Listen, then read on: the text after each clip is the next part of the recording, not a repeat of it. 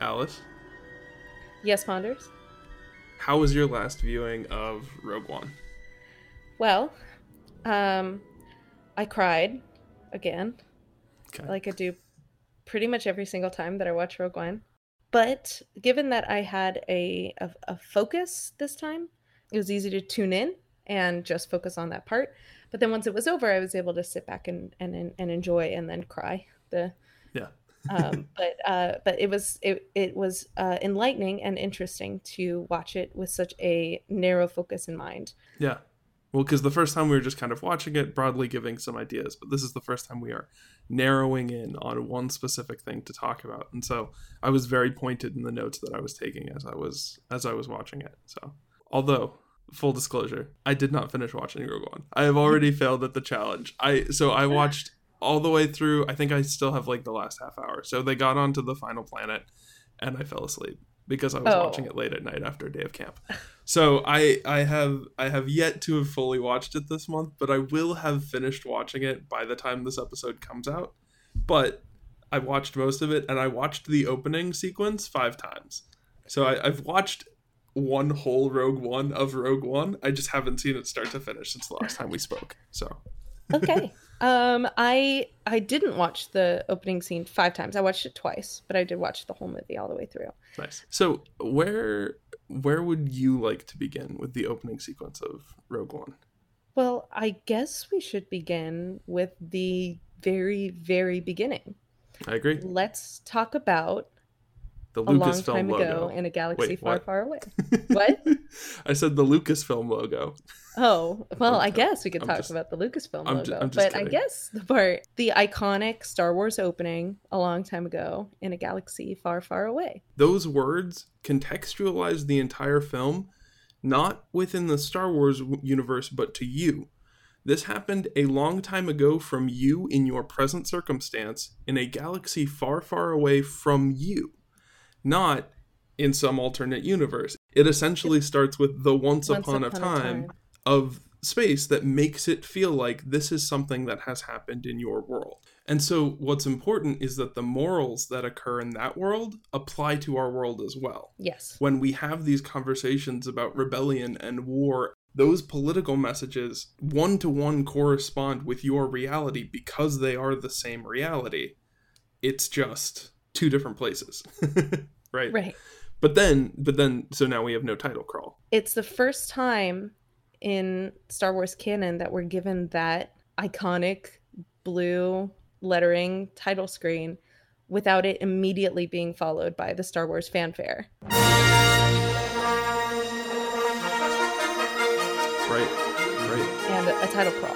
What do you remember about the first time you watched this movie and how that made you feel? I have very strong feelings in the theater that I can immediately pull back, which is like I have this thought when I go into a Star Wars film.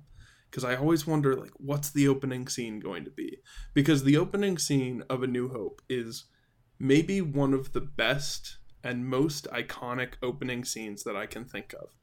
Because you see this tiny ship fly across the screen, and you're like, oh, there's a spaceship. We're in space. And then the Imperial Star Destroyer comes, and you see just the tip of it. And then you see it grow and expand, and you're like, oh my goodness, this tiny ship is being chased by this monstrosity of a thing that it has no chance against. And immediately, from that moment, all of Star Wars has been set up for you. So when we go into Rogue One and there's no title crawl and we jump into that opening sequence, it all jolted my way of watching a Star Wars film. Because I always think, okay, I'm going to see those iconic words, then I'm going to read the backstory, and then I'm going to focus on what the opening shot is. And that was all taken away from me in an instant. And it was great. Yeah, it's the very beginning, I think, of Star Wars starting to subvert your expectations, to use a phrase that has been thrown around a lot in Star Wars fandom lately. This idea of, well, this is what you expected out of a Star Wars movie, but this isn't really, I mean, it's a Star Wars movie, but this isn't episode 1, this isn't episode 4, this isn't an episode. This is a story. This is a Star Wars story. And so you still get your long time ago in a galaxy far, far away, and here we go. And actually, with the no title crawl, there's a phrase I want to like say and then come back to. Okay. Which is the backstory for Rogue One needs to be felt, not read. Yes. The backstory for Rogue One cannot be read. It has to be felt. And then we can, like, I'm going to say that, and then we can come right back to that at the end when we get to that final shot. Yes. Yes. Oh, I agree. And that's, I'm glad that you said that, because now that's got gears in my brain turning on how to apply that to a lot of this opening scene. So much of it is emotional, and you get a lot of backstory in this opening scene without needing to read it. You don't need to sit there and read, it is a time of political turmoil, and Galen Erso and his wife Lyra and their daughter Jyn are hiding on the planet Lemieux, and Lemieux is of course in all caps, right, like it does in all the title cards. Right. They're hiding on the planet of Lemieux after Galen and Lyra have escaped from the evil director Krennic, who seeks to have Galen build a great super weapon. That's even like a title crawl that leads us into the scene that we're about to watch. But if it were a title crawl that leads us into where it then says Rogue One and starts the film, it would be even more condensed. It would be Jyn Erso is a war criminal who is currently in jail. Her father, Galen Erso, was responsible for the plans. At one point, Director Krennic, the person running the Death Star, murdered her mom. And then at that point, you're like, well, there's so much going on here. Why didn't we just watch this movie first? Right. Know? And so you do. Yeah, you watch that it's movie. like a short film. It's really good. And yeah, so instead of reading about Galen and Lyra, you get to see them and feel them and understand and see in their eyes the choices that they made and what the horrible things that have happened to them. And so when you get to Jyn at the end of after the title card, you understand Jyn and you understand where she's come from. Right. So you don't need to have read it to get her. You just know, you just get it. And I think so much of that comes from the tension that this opening scene establishes between Galen and Lyra, between Galen and Jyn, between Krennic and Galen. There's so many interpersonal relationships in this scene that play themselves out really like almost like a play. Yeah. And where you're dropped into the middle of a scene and you are able to, because the dialogue is so condensed and it's so well written, you're able to get so much out of so little. But yeah, it's tense. The whole scene is so tense, and that starts with that musical sting, that very first little piece of music that you get that you put at the beginning of the episode. It's a little dissonant and it's kind of shocking. It kind of comes out of total silence, especially because there's no fanfare. And where you're expecting a fanfare instead of this big beautiful opening John Williams chord, you're getting like this little sting, and then like a mysterious, like tonal, atmospheric music over these beautiful establishing shots of planets that you don't know where we are. Yeah, so actually I want to talk about the planets real quick, because that's this. So I have a couple of shots in this opening sequence that, from a filmmaking show don't tell perspective, are some of my favorite shots probably in all of Star Wars. Which is, one, the very first thing we see is a planet, and it is a different planet. It's not the planet where the story is going to take place. It has nothing to do with the rest of the story. And we move away from that planet. And that is it's kind of, for me, that planet represents the rest of the Star Wars story. And it's saying, I know that you know what happens in Star Wars, because we always start with these establishing shots of planets, and then we see ships flying towards them, or ships flying in that direction. That's how every Star Wars film begins. But we're going to move away from that story, and it pans up. And that is the director saying, Star Wars, actually, this isn't the story that you know. We're going to go look at a different story on a different planet. And then as it pans up, you see these lines across the screen. When you first saw that scene, did you immediately think, oh, those are the rings of a planet? No, I thought they were light. I thought it was just jets of light. Right. I was so confused. I was like, what is that? And I can see the ship kind of going through it, but I don't. It's just like this abstract shape in space. And then it's only when the shot reverses that we see those rings and we realize it's that the sun's light is casting a shadow right where the rings of the planet stop.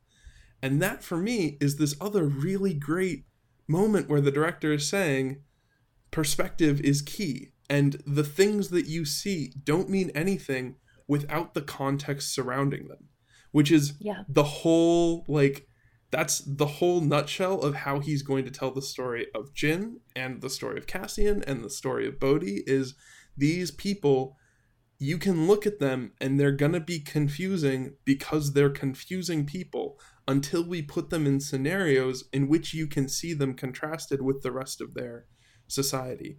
When you see Jin and Cassian moving around a city that is controlled by the Empire and this and that, that's going to change the way you see them. When you see them attacking an Imperial base, that's going to change the way you see them. When you see them standing in front of giving a speech to the rebels, that's going to change the way that you see them. But when we have them in those moments of isolation, like the scenes that we talked about last time, in between where they're on the ships and just talking to each other, they're confusing. They're complex and they're in a period of crisis and change, and they have a altered state of mind. Bodhi's just been tortured, and Right, you right. get all of these, and Jin's in grief and shock, and or in various parts they're all making decisions and changing their mind because they're like like flawed human beings, and the thing that you think about Jin at the beginning is maybe not who she is by the end of the film. Right.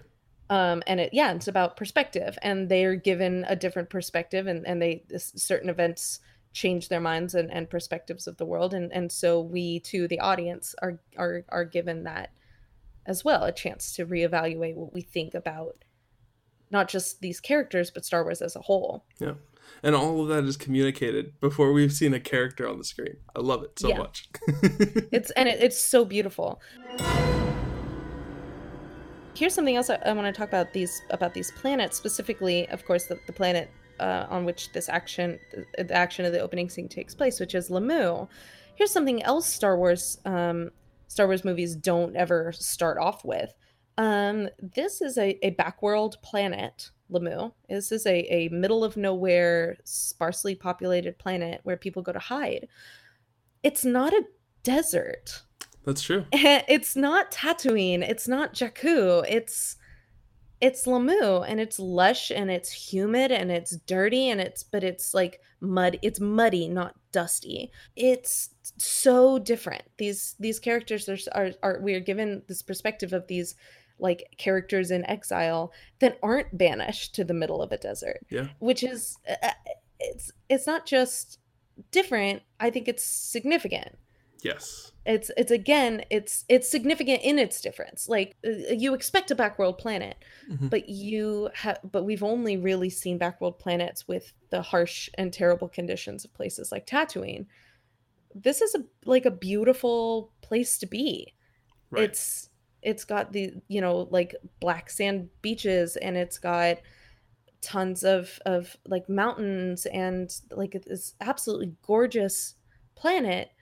But our characters, our the Urso family, they're wet and dirty and poor, and live in a tiny poor little house, and they're in hiding, and they're on the run. Here comes the Imperials. But it's so different than what we're used to seeing in a Star Wars movie. But it's fundamentally still the same. We're still getting these big bad empire TIE fighters and death troopers coming in after the poor innocent little guy. Tying it back, like here's this new perspective and these new planets, and no title card, or no title crawl and no fanfare, but you know what's going on. You, the Right. viewer, you know exactly what's going on. This guy in a pristine white cape is coming across the field and,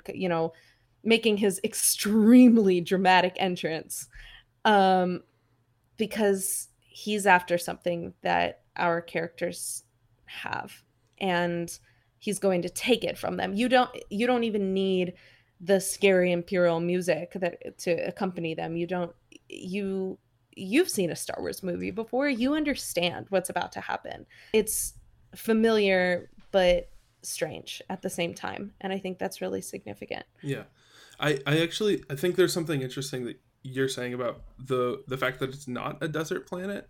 Because if you think about, I keep talking about this with respect to the other Star Wars films because I love all the films so much. But like when we open on Tatooine with Luke, what we are watching in the beginning of that film is a person coming up out of a hole in the ground to like stand on the horizon and emerge as the hero.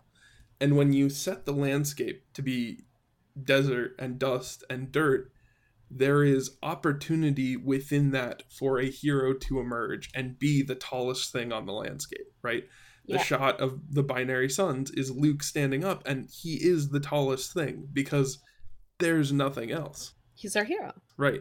And he's our hero. And this ties into what we were saying last time, where those films are about a hero. This film is about family and the people around you. The Exactly. world. Well, you said the name of the planet. What's it one more time? Lamu. Lamu. Thank you.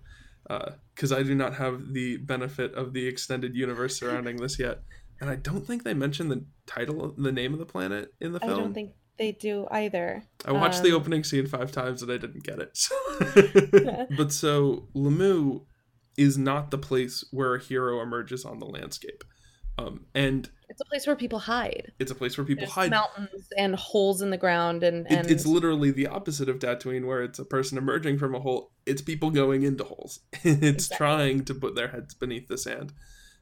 And so that moment where Galen is, in fact, emerging from the landscape and standing up on the hill, trying to be the hero for his family, does not go the way that it is planned because this landscape is literally not built for him to become a hero here. It's built for families and sustaining that sort of narrative, and him trying to separate their family tears his family apart even further, resulting Yeah. in the death of Lyra and Jin having this struggle with her father for the rest of her life, right? But I have something else about the set design and the costume design, if you'll allow me to get into a little bit of like filmmaking Yes, ideas here. please. Okay, so this is all a working theory, and I actually would really like it if anybody who has watched Rogue One and is listening to this would like to contribute to my working theory. I don't have all the answers, but I noticed something and I want to understand it better, which is that in this opening shot, there are 4 colors for the landscape and for the people. On the surface of the planet, there is the white gray skies, there is the black loam sands around, and then the green of the farm. And then the 4th color is inside the house, which is the brown that is lit by the yellow lamps that they have, right?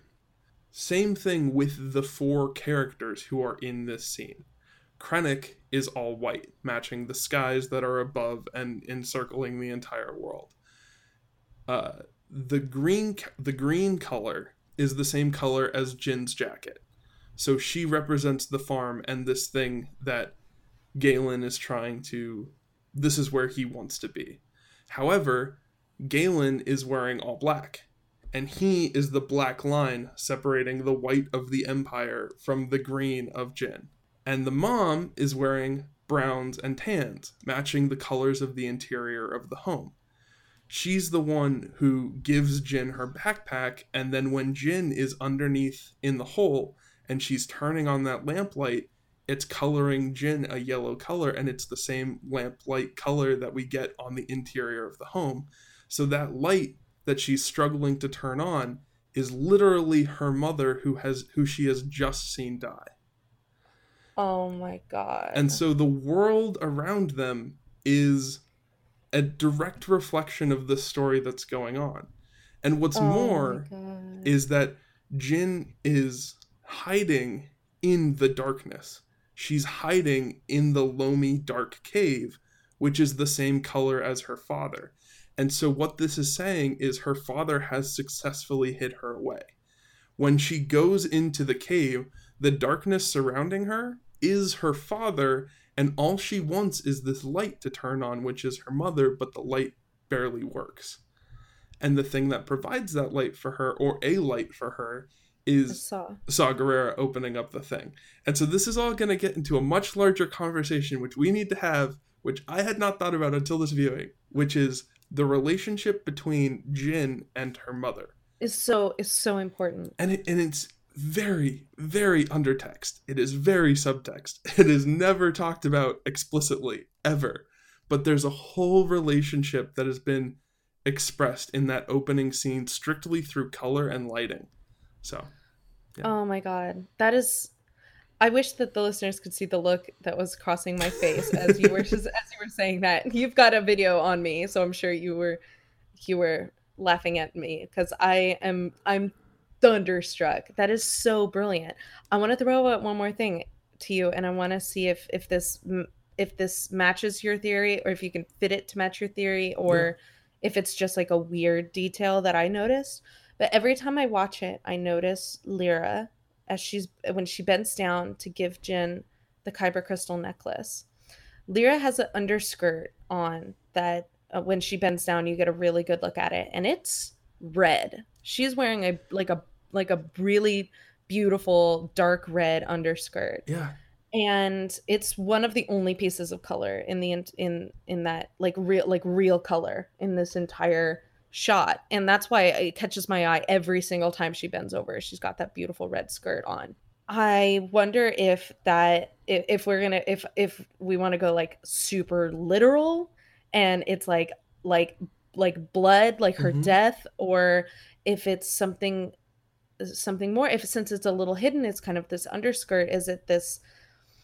Is it saying more about the character of Lyra, not what she does or represents to Jin, but about her herself, the character? She's got this hidden piece of her that is maybe more interesting than we're getting. We get just this itty bitty little glimpse of somebody that is a fully fleshed out woman. We get a little bit of Lyra's personality, is that she's kind of a firecracker, and you get a little bit of this in the movie.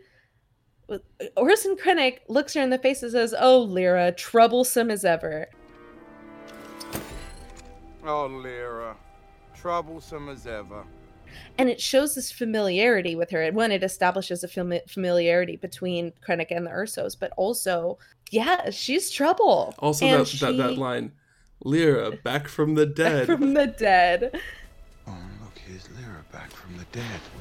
It's a miracle. It makes it sound like, of course she's like, I knew this the whole time, but also I knew she wasn't dead. But also, it's just like her to show up like from the dead. Like, this is literally the thing I needed right now. Don't want to go too detailed, but it is really interesting. It's like Krennic and Lyra never got on, and you get that a little bit. Oh, Lyra, troublesome as ever. He just knows that Lyra's giving him trouble, and to get Galen to come along, he's got to convince Lyra too. But I think he knows that he won't. But I think that, and this tangent comes from your absolutely brilliant color theory, but I think that little bit of color in Lyra's outfit shows that, and I think that fits right into what you were saying. You get just this little itty bitty glimpse of somebody who was really something, Yeah. and could have really been something, and then there she goes. There's her life, just dead in the dirt, trying to protect the man she loves more than anything else in the world. And it's difficult, especially since Star Wars does not have a lot of female characters, and it doesn't do a lot of mother-daughter relationships, and like at all. And it feels like so much potential, here's another tragedy of the Empire has taken away our opportunity to see a woman and her daughter and the love that they could have had, and that this firecracker character that she is. So the red. Yeah, the red. You ready for me to incorporate this into the theory? Yeah. Because I did watch more of the film. I didn't watch all of it. I did not watch the end of it. But there is another moment where we see these four characters together. And it is in a flashback scene as we are arriving on the planet where they have the Kyber crystals. I'm so bad at names. Jedha. This is what you're here for? I can't do names of anything. As they're arriving on Jedha, there's a flashback scene, and the color scheme is all Imperial dark because it's when they're back in the Imperial times and everything is happy. It's gray and silver and black. And silver and platinum. But the costumes are mostly the same colors. Krennic is wearing white. Galen is wearing black. Lyra is wearing brown. But Jin's in red. Jin is wearing a bright red dress. Oh my gosh. And Jin, being the object of each of their desires, is the thing that is slightly incorporated into the color of each one of their costumes. So the bright red of the undergown for Lyra in that opening scene is Jin in a happier time when they could provide for their daughter in a happy life that she wishes she still had, but it's her love of Jin that's underneath all of this brown and tan. The entire reason she's built this home and has this home for them is to give Jin what they had, to give her a comfortable life. Oh my god. Likewise, Galen isn't wearing black. He's wearing very, very, very, very muddy green. Yeah. Which is literally it looks black if you're not looking carefully, but there's tints of green in it, and his daughter is currently wearing green. Galen is always fighting for the Jin who is there with them right now, and the Jin who is part of his family. Lyra is fighting for a Jin that she wishes she could have, but she doesn't currently have because she wishes she could do more for her. That's adding to the color theory. So that's really good. That's super good. And we can keep this all in mind when we go to other scenes and keep the color. We'll keep track of this running theory. And yeah, I would love to hear if anybody's listening to this, if wants to chime in, if you find, other parts of the movie that showcase this. When we get to that part of the movie, we can Oh, there's more. There's more. Oh no. Yeah. I mean, more for me. You're here. You're going to break me. It's all about costuming and stuff like that. And at some point we might just talk about costuming, but I think it's better if we talk about it kind of tangentially to all of the characters. Mm-hmm. Because I will tell you later on in the film, after somebody has decided to take up their father's mission, they end up wearing an all-black costume. Yes, she does, doesn't which she? blends them in with the Empire. Oh my in god. An entire set piece that is all silver/white, being the only thing standing between the Empire and the green earth beneath them, which is the green of the ground, because that final set piece looks very similar to the initial set piece in terms of color, except for it's slightly modified to be beaches and more sandy, right? A little bit more of this like twisted paradise. Right. But there is a green area, there is a white area, and there is a black area. And the black area is space, and the white area is the tower. And we cut back and forth between all three of these things. And battles are happening on every front. Within the Empire, within the place of living and family and home, and within the blackness, which is the only thing holding them back from each other. So Jesus Christ. Yeah. See, but we'll get to all that later. There's so much to talk about then. We haven't talked about that. Stuff that I love this movie, and I've seen it so many times. And all the stuff you brought up, I keep going, well, yeah.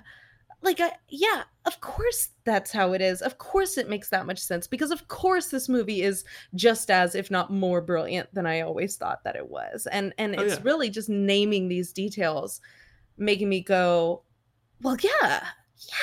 I noticed the greens, and I know what color everybody's wearing in every scene, but to tie it together like this, to lay it out on a line like this is I didn't think I could love it more, but apparently every single time we talk about it, I fall further and further in love. I want to talk about Orson Krennic for a minute. Okay, let's do that. I want to talk about the casting of Ben Mendelsohn as Orson Krennic. Yeah. Because he is so good. He is so good because he does not look like a particularly menacing guy. Ben Mendelsohn has a really nice smile, and he seems like a really cool dude. An Australian. I've seen interviews with him. He seems really, really nice. And even in this scene when he's talking to Galen, and when he steps up and he says, when Galen says Lyra's dead, and he steps in, he says, "My condolences." It's lonely, I imagine. Says Lyra died, yes. Oh. Oh.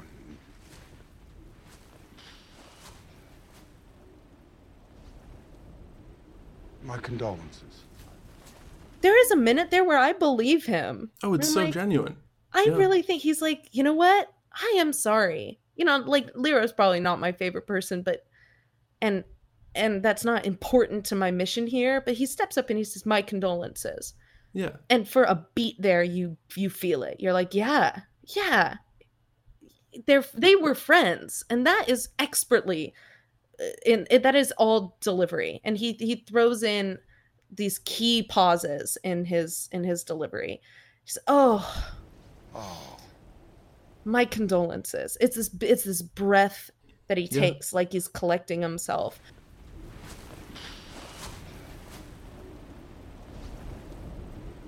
My condolences. And then another little pause that's like a moment of silence. Like, this is my minute where I respect you, Galen, and I respect the friendship that we had.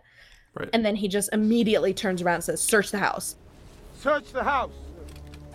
And this is where there's a whole nother reading of that, which is, "My condolences, search the house," which honestly is what any other Star Wars bad guy would say it as. Right. Like, there are other lines in other films where a bad guy will like feign empathy and then continue on their mission. Right. And there is a moment where Krennic almost forgets what he has come there to do, and then is like, "Oh, I remember now. Go search the house." Right. Yes. It's so well placed. It's so well done, because I believe it, and I could see, and when I watched it again, I wondered if he was making it up, if he was just saying it just to say it. When I watched it again, though, I really paid attention to his face, and I think that Ben Mendelsohn is playing it like a Krennic who he's like, "I get it, Galen, like, I understand what just happened." Right. Search the house. Like allowing himself that moment of friendship with Galen. And I really think that was intentional, and I think it was a brilliant choice. Not just by Ben Mendelsohn. That's going to the director, Gareth Edwards, and the casting team put this cast together of ridiculously talented people. Mm-hmm. Back to Krennic, he's got these death troopers that are his personal bodyguards. He's got this pristine white cape. He's got his jaunty little cap. He's the very picture of imperial bureaucracy. And he is everything that Galen is not. Yes, this is another moment. Exact opposite. He's shorter. Right. He's dressed all in white. He's perfectly clean. He has people around him. He's Galen confident. Is taller, dirty, standing alone on the horizon, and has no one around him because he has sent off his backup. This is another moment where there's this thing in film we talk about, which is show, don't tell. Yes. And this is a perfect example of, instead of wasting a bunch of dialogue on, "We worked together, we were friends, and you left me, and now the project's falling behind, and you need to come back and help us build the Death Star." Like, we skip all of that opening part where we talk about their relationship, because we already know that they are two halves of the same man. That this one has like everything going well for him and has an army behind him, and this man stands alone trying to defend the thing that he loves. And it helps us not just with the context of who their characters are, but how they view the world, which is that Galen only cares about the things that he loves and will stand alone to defend them, whereas Krennic will use every ounce of power and manpower and gravitas bestowed upon him by his rank and his role in the Imperial system to try and get what he wants and try to accomplish a goal. There's a shot of Galen with almost nothing behind him. It's just Galen, and I think he's saying, since Lyra died, yes. I think that's the minute. And there's you can kind of see the house behind him, but it's just Galen. Mm-hmm. And his hair is soaking wet, and it's sticking to his neck, and he's sweating, and he's dirty, and he looks so sad, even though right after, or like in that same scene, he gets called a rotten liar, right? Yeah. You're a terrible liar, Right. kind of says. You're inspired scientist, but you're a terrible liar. Galen, you're an inspired scientist, but you're a terrible liar. No, I had no idea. He looks so sad in that moment, and it's hard for me when I watch it to kind of take a full breath, because that's the whole scene puts this mood upon me while I watch it that makes me feel like I'm standing in that space with them, and it's humid and it's hot and it's sticky. I almost feel like I'm sweating while I'm watching it, because it's so vivid. It's so like visceral, almost, this atmosphere that's been created. And it definitely helped watching this the other day in the middle of the heat. This heat wave has been so bad. And when I breathe in while I watch him, and there is that, it's really one particular shot of Galen. It's almost hard to breathe, because I feel like I'm breathing in that kind of swampy air. And I don't know, it gives me such a physical, like visceral reaction when I watch it. And that's interesting. And it's a movie, and I'm sitting in my comfy couch watching it, but it's a sign of just like really incredible filmmaking. And I think the whole everybody did such a wonderful job working on it, that they were able to bring that out in me, and I'm able to, when people are watching it, they're able to really feel like you're in that space, not just emotionally, but like physically understand what these characters are going through. I think about it all the time. Every time I watch it, it looks miserable. No, yeah, it does look really awful. Yeah, it looks awful, and awful things happen in it, and so it's kind of just as bad as a desert planet. Right. Yeah. Terrible things can happen on a beautiful, lush, gorgeous, jungly, swampy looking planet, as well as a desert planet. It's not any different. And simultaneously, again, with the whole contrast element of it, is that looking at Krennic, it doesn't look like he's having trouble breathing. Krennic looks like he's just breathing. Like, when I look at the scenes of Krennic, it feels clear, and maybe that's because the ocean is behind him and because there's this sense of air moving through that space. But Galen is really pinned down by the hill behind him that his home is built into, and that really kind of, it's like he's struggling to stand above the landscape. Just like we're talking about with this whole idea of Luke standing on the Tatooine landscape and being the hero, he's struggling to stand above the landscape because he still cares about his family and because he wants to be there with them. Luke is actively trying to get away from his family. He doesn't want to help with the harvest. He wants to go join the academy. He wants to get beyond this family unit. And Galen wants nothing more than to be with his family. And so he that landscape that his family is literally built into and is color-wise built into is containing him and stifling us and keeping the air around him constricted so that he cannot rise above that. There's one other thing, I guess this may be something that we talk about later, but it's something that I noticed on this viewing, and I maybe just want to put a pin in it, but it's the first mention of the Force in this film, which is, she puts the pendant on Jyn, Lyra does, and she does not say, "May the Force be with you." She says, "Trust the Force." Trust the Force. You know where to go, don't you?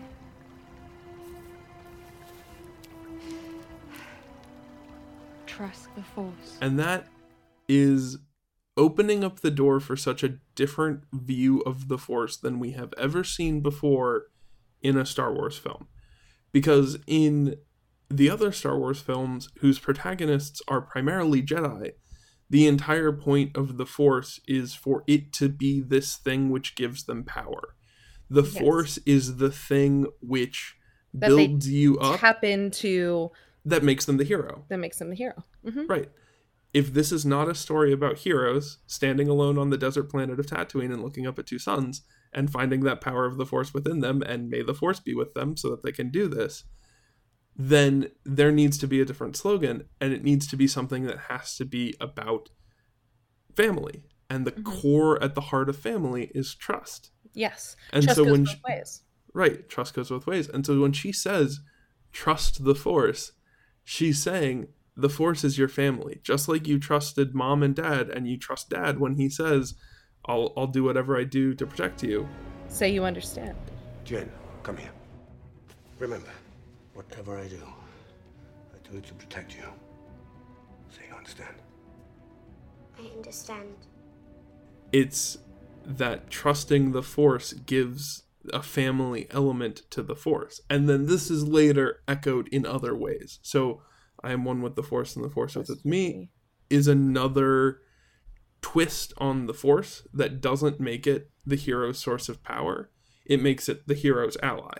So I love the way that they are very careful with their use of the Force in this film. And we can talk about that more later. But Because again, this is a Star Wars movie, but it's not a Star Wars movie.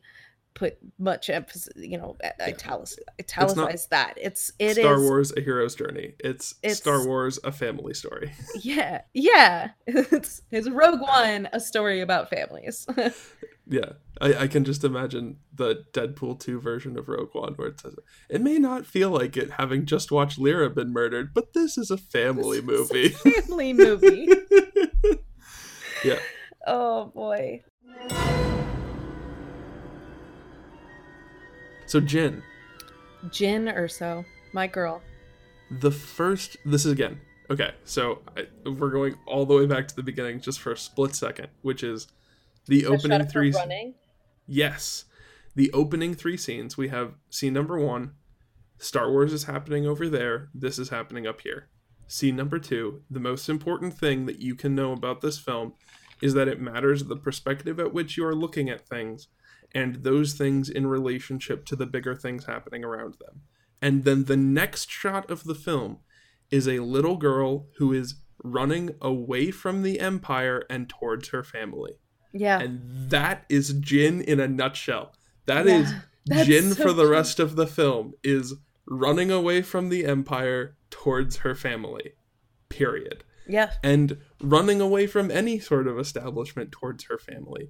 And always running towards her family. What I love so much is that Galen sends them both away. They both run a little ways out, and then her mother, Lyra, makes the decision that she has to run back. And once the family has separated into 3 distinct parts, it's like the family is kind of like constricting out, so those 2 move out there, and then Lyra comes back into this mid-ground between them to intercede and to try and stop what's happening. Jin feels the urge to once again run towards her family. Like, run away from the safety that is back there and run towards her family. And that's the next shot that we get. And she still hides and she's still smart. She's not an idiot about running towards her family. But she is always running towards family. Constantly doing that. And always running away from the things on the outside because all she trusts is her family. She doesn't even trust hiding in a bunker somewhere. She trusts her family. She trusts her family until the moment where she feels like she's been left by them. Right. And she still she holds on to that Kyber crystal and she comes back around to it, but you understand Jin to have felt abandoned by her family. She feels abandoned by Saw, she feels abandoned by Galen and Lyra. When they ask her, do you know where your father is? She's like, I prefer to think that he's dead, because the other option of that he left me and I was left alone is too hard for her to bear, because that relationship with her parents is so important to her that she would rather have lost them both entirely than to think that they didn't value the family unit as much as she did. Right. So then when Galen says in the hologram, everything I reiterates again, like, everything I did for you, and it's tearing me apart that we can't be together as a family. And she realizes that he didn't leave her on purpose, and that's what shatters her. That's what finally breaks that mask that she's had on from the minute, the second that she saw her mother fall. Right. Her face is the same. She keeps that stoic mask on, and she does not lift it until Galen says, "Moment, I try to bury myself into my work, because if I allow my thoughts to wander for a moment, and I think it might be too much for me to bear, and I might be crushed under the weight of it." And she knows what that feels like, because she's been crushed under the weight of it her entire life. This idea that she doesn't have a family is because, and that's what causes that shift in her, what we were talking about last month, about making that choice to run back towards her family. She runs back to she runs to Edo, and then she runs to finish her father's legacy, because she in the opening scene, she runs away from the Empire and to her family. And then she spends the rest of her life running away from the Empire, but towards nothing. And at the end, all she has left is to run towards the Empire for her family. Right. And yeah, that's brilliant. And yeah, it's that Jin goes through so many changes so quickly, and you see the minute that changes for her is the very moment that her mother hits the ground. And she's like, "That's it. I'm done. I gotta go. I gotta run." And it's this idea that we get two scenes with Jin before that define it, which is, remember, whatever I do to protect you, and trust in the Force. The scene with the dad and the scene with the mom.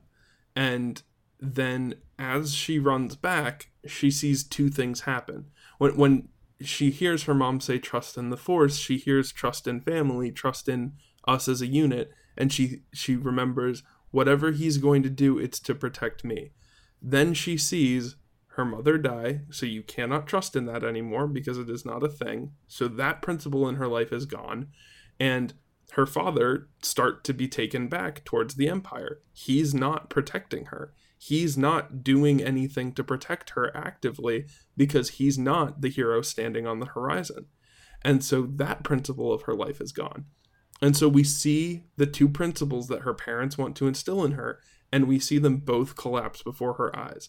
And then as she runs back, she's running towards the cave, which is, in our reading with the color, a representation of her father's ability to protect her, but she doesn't see the darkness as protection, because she wants this light. She turns on this light. She's trying to get it to work, and that light is the same lighting that lit up the world that represents her mother. And the light, she's struggling to get the light on, and ultimately turning the light on doesn't matter because Saw will come and open the door for her.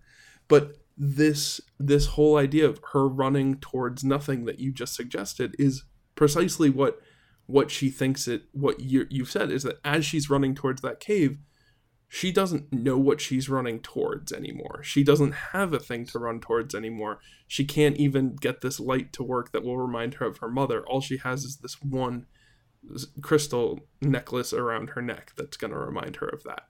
And then when you see Saw, that's the beginning of our understanding of she has another thing to run with, but not necessarily a thing to run towards.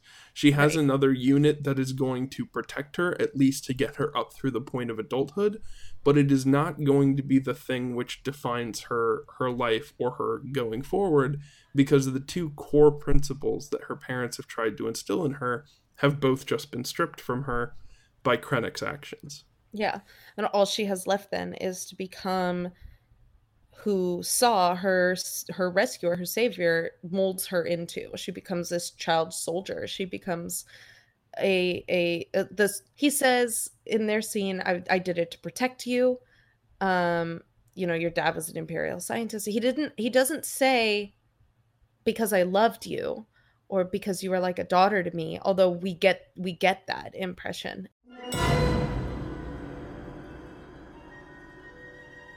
But so we've, I think, come to the end of the opening scene. Yeah. And I want to return to this thing that I said at the beginning, this initial idea. This backstory needs to be felt, not read. Because I think that unlike, and this whole discussion also has to be steeped in what makes this feel like Star Wars, what makes this not feel like Star Wars. Where is this differentiating? Because this opening sequence is Gareth Edwards' opportunity to say how this is going to be Star Wars and how this is going to be different.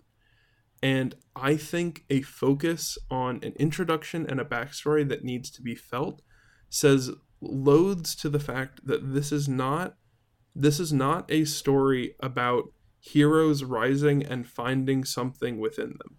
Because heroes rising and finding something within them rely, almost always in terms of story, rely upon mythology. They rely upon some sort of thing that is beyond their comprehension that they are striving towards. Arthur relies on this idea of kings and magic and knighthood and chivalry that he does not understand when he is a boy, and that pulling the sword from the stone moves him closer towards doing. The whole world of Luke or of Harry is all like steeped in this idea of a world that they do not totally understand. Jyn's story is not steeped in a world that she doesn't understand. Jyn's story is steeped in a world that she understands more than some of the adults in her world. Yeah, right? She understands it too well. Right, she understands it too well, and she grows up almost with, I want to say, like, this traumatic event early in her life defining everything moving forwards and shaping her entire worldview. And it's something that we cannot be told, and that if we were told, wouldn't help us know where Jyn is starting from and going towards. It helps us to know, like, the backstory of the Clone War, or the backstory of the rebellion and stuff like that, as we look into the story of Leia and Luke. As we have this, like, here are the headlines from the galaxy, as, like, this is the news, this is the buzz that's in the air, this is what Luke is growing up in, this discussion of empire and this and that and secret plans and Bespin spies and all that good stuff. That is going to define where Luke starts from, and it's important for us to not understand it as well as Luke doesn't understand it. But with Jyn, we need to understand it as well, if not better than Jyn understands it, so that we can understand where Jyn is trying to go to and where we want her to go to. And that's what pulls us forward through the film, is us seeing her principles literally die in front of her and be stripped from her, and watching her and pulling for her to return to those principles throughout the film. That's what I have to say about that. That's why I love this idea that it needs to be felt and not read. It's and perfect. Why this short film works to introduce Rogue One better than any title crawl could have. Yeah. The title crawl has its place, and it's in Luke's story. It's in the Skywalker saga, and it's not Jyn. It's not her. It's because this is her story, and we're going to tell it her way. And I think they made, like, a really good choice to take away the title crawl and just give us the story. Yeah, it was a really good, really powerful choice. And I know we had someone on Twitter reach out and ask us about music and talking about the Gianciano score. Oh boy. And we will at some point talk extensively about the score. As I've said, I will have a piano, I will be playing things, we'll be talking about things. But there is a moment in this opening that is so perfect, and I will double back to this. But it is the first two notes when you see the Rogue One logo. Dun, dun. And those are the first two notes. First two notes of Star Wars. It's the Star Wars theme. It's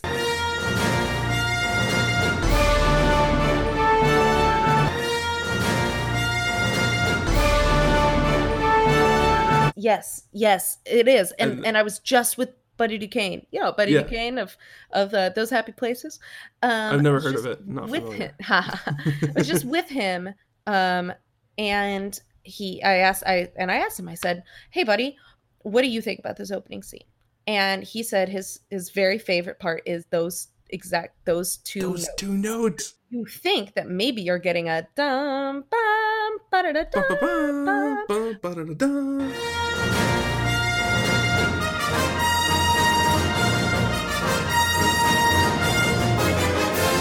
But you get bum bum bum bum bum bum bum. Yep. Bum. Yeah.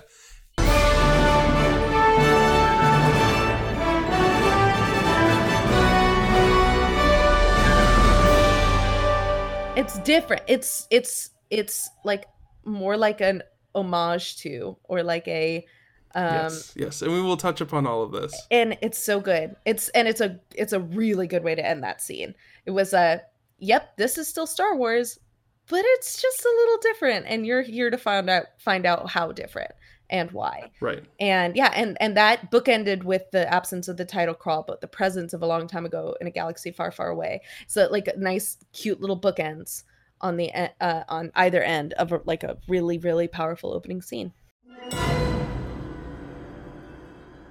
So I think that is going to wrap up our discussion of the introduction to Rogue One. Next month, we are going to talk about the title, so Rogue One, to the end of the first sequence on Yavin 4. So that is going to end with the line, "It's very high." And then at that point, the rest of the film is not something that we are going to talk about in depth. However, just like last time, we will be relating the stuff that we talk about in that section to the rest of the film. So you're going to want to watch the entire thing, unlike I did last time, with us, so that we can have these more in-depth conversations. If you do have any comments on today's episode, any further ideas about the opening, we would love to hear them. Or if you have ideas about this next section that you'd like us to talk about in the next episode, you can reach out to us on Twitter at RogueFunPod. We do have a Twitter now. We finally got it back. It's back. So reach out to us. We will bring up your feedback on the next episode and continue the discussion there after this episode gets published. So, Alice, where can people find you? You can find me on Twitter at Alice White THP. The THP stands for Those Happy Places, which is the other podcast that I do with my best friend Buddy Duquesne. It is about theme parks, rides, and attractions, and analyzing them as literature. If that sounds good to you, you can check us out at thosehappyplaces.com. My name is TH Ponders. You can find me on Twitter at TH Ponders and most places at TH Ponders. I also make a podcast called Accession, which is an ekphrastic podcast about art and art museums. If that interests you, you can check my podcast out at accession.fm. And I think that's going to do it for this week. Alice, may the Force be with you. May the Force be with you.